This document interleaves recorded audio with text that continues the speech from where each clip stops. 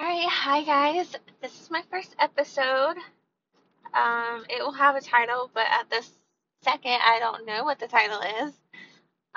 So I just wanted to start with how what my steps were with Jacob and how I got him diagnosed with autism, like what the signs were, because maybe you are in the same boat as I was, or maybe you're not, or maybe you're just curious, I'm not sure.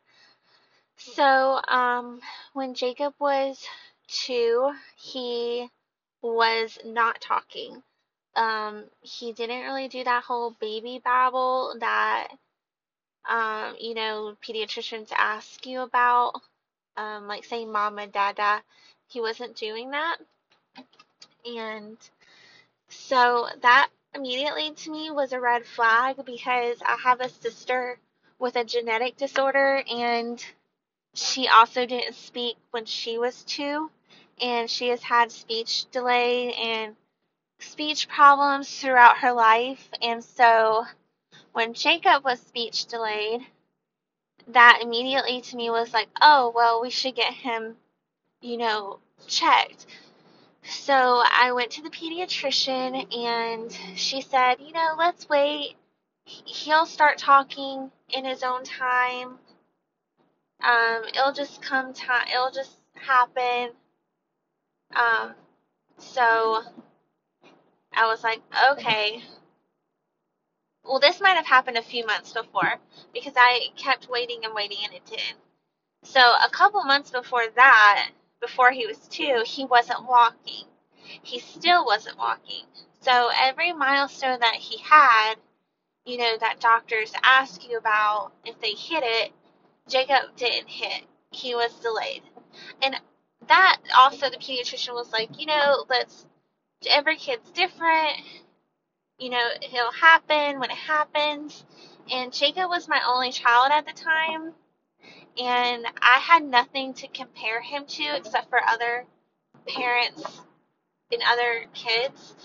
So I was like, oh, he should be doing that, but I don't know for sure. So, my gut was there was something, but also I had a professional telling me, to wait. So, I didn't know what to do as a mom because you want the best for them, but you just don't know what to do in the crossroads like that. So, around 2, I went and seen a nurse practitioner in the same doctor's office, and I told her my concerns. And not only was Jacob not talking, but he wasn't making eye contact with me.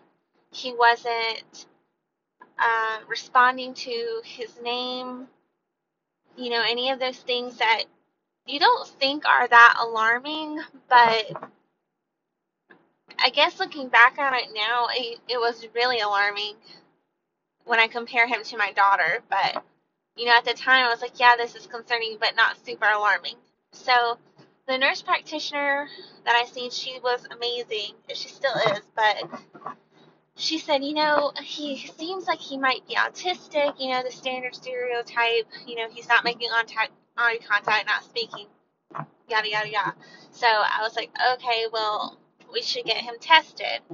So she connected me to a resource in my town where they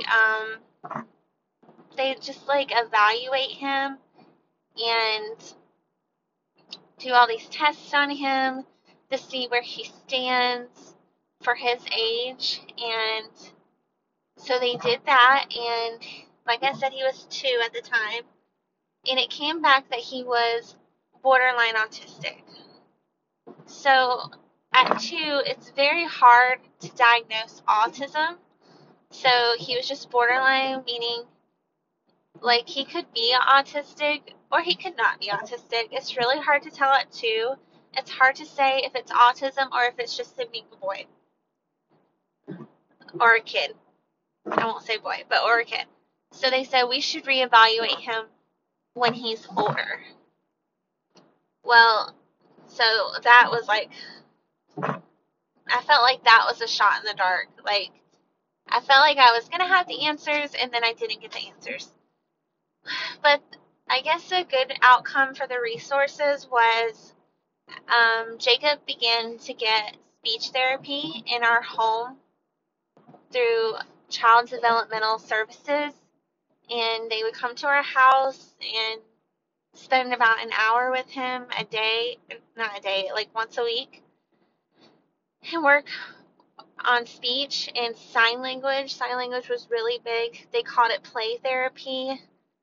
And then there was a speech therapist that came. And I will say that the speech therapist came separate from the play therapist. Both of them came once a week for an hour. And the play therapist I thought was more beneficial for him because, he's only 2, so it was more playful. And she did more sign language, honestly, with him than the speech therapist with him. In his first sign language word he learned was more please. And I don't know how many moms out there who teach their kids sign language, but that like small bit of just those 2 words and him being able to tell me was a world of difference. Just like so much difference. And so just for this episode, that's just a small part of how we got things rolling. It was a long process.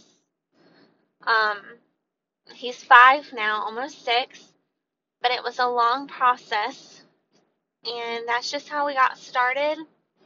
And I will say, if anyone is feeling like, your child's not up to where you think, or if you have a gut feeling, and I feel like sometimes you just need to go with your gut.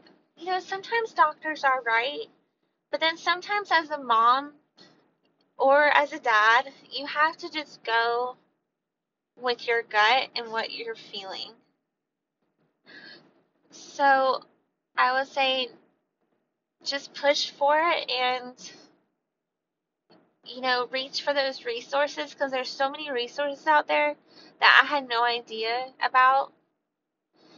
And so I guess that's the end of this episode, and I feel like I kind of rambled on about it. And then I will see you guys next time.